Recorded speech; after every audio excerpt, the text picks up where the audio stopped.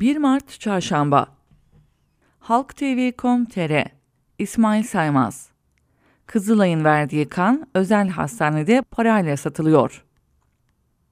Alper Serkan Soytürk geçen 15 Ocak'ta kaybettiği babası için "Ben ona aşırı düşkündüm. Babam çok farklı bir adamdı. 90 yaşında dalgalara karşı yüzerdi" diyor. Baba Mehmet Soytürk 3 yıl önce 88 yaşını geride bırakırken lösemi kanserine yakalandı. 6 ay ömür biçildi. Başvurdukları doktorun "şansımızı deneyelim" demesi üzerine Sosyal Güvenlik Kurumu'yla anlaşmalı olan özel Medikana Çamlıca Hastanesi'nin hematoloji bölümünde doçent ÖS'nin hastası olarak tedavi görmeye başladı. Soytürk'e kan takviyesi yapıldı. 4 ünite trombosit verildi. Sağlık uygulama tebliğine göre Kızılay, gönderdiği kanların torba ve taşınma gibi maliyetleri için fatura gönderiyor. Bu para SGK tarafından hastaneye ödeniyor. Hastadan kan parası alınmaması gerekiyor. Fakat o gün Alper Serkan Soytürk'ün önüne kabarık bir fatura kondu. Soytürk "Bu nedir?" diye sordu. "Kan parası" dediler. Hem SGK'dan hem de hastadan kan parası alınıyordu. Soytürk, "Kandan para alınması yasaktır, ağır bir suçtur, doku ve organ ticaretine girer. Yasak olduğunu bilmiyor musunuz?" dedim. "Paket program" dediler. "Neyin paketi?" "Kan parası bu."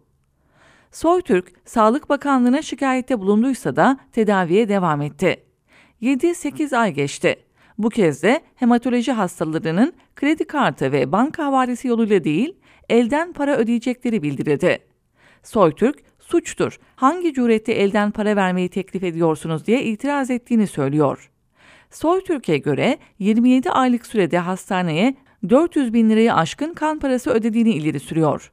Bu iddiasını faturalarla belgeliyor. Faturada kan ürünü yazıyor. Örneğin 4 Eylül 2021'de 2028 lira, 13 Kasım 2021'de 2037 lira, 16 Kasım 2021'de 1291 lira, 7 Ocak 2022'de 2139 lira ve 1 Nisan 2022'de dahil 2337 lira ödediği görülüyor. Bu ödeme içinde %8'lik KDV de var. Soytürk, faturada yazılandan daha yüksek para ödediğini iddia ediyor. Baba Mehmet Soytürk 20 Aralık 2022'de Covid'e yakalanınca Medikana Çamlıca Hastanesi'nden çıkarıldı. Soytürk, "Babamın ateşi çıkınca doçent ÖS'yi aradım. Dedi ki yapacak bir şey yok. Israr etmeme rağmen yönetim Covid'li hastayı kabul etmiyor. Kanunen de yasak, ahlaken de, anayasal eşitlik hakkına göre de."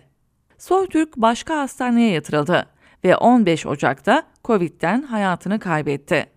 Alper Serkan Soytürk, babasını defnettikten sonra ilk iş olarak Kızılay'ı aradığını ifade ediyor. Soytürk, "Kan parayla satılıyor" dedim. "Biliyoruz, şikayet geliyor ama müdahale yetkimiz yok" dediler. Kızılay'a vatandaşların gönüllü verdiği kanlar hastanede parayla satılamaz diye kamu spotu yayınlayın, suç ortağısınız dedim. Soytürk bu kadarla bırakmadı. 5 Şubat'ta Sağlık Bakanlığı ve Medikana'ya ihtarname çekti ve babasının lösemi tedavisi yarıda kesilerek ölüme terk edildiğini savundu. Ayrıca kan parası alındığını ifade etti. "Kan tacirliği yapıldığı ortadadır" dedi. 15 Şubat'ta Cumhurbaşkanlığı İletişim Merkezi'ne, 22 Şubat'ta SGK'ya ihbarda bulundu. 27 Şubat'ta İstanbul Anadolu Cumhuriyet Başsavcılığında kan tacirliği, hastayı ölüme terk, vergi kaçakçılığı ve diğer suçlardan şikayetçi oldu.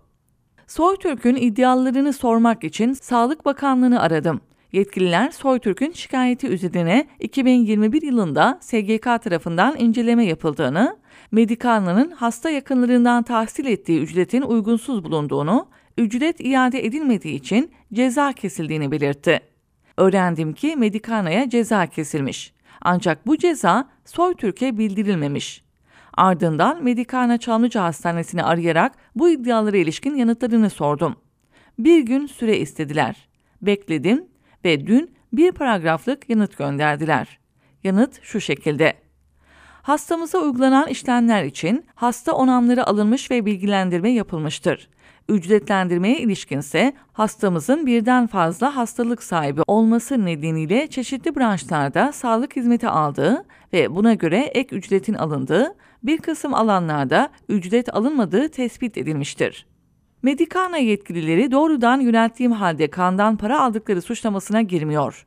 Parayı aldıysak hastanın oluruyla aldık diyor.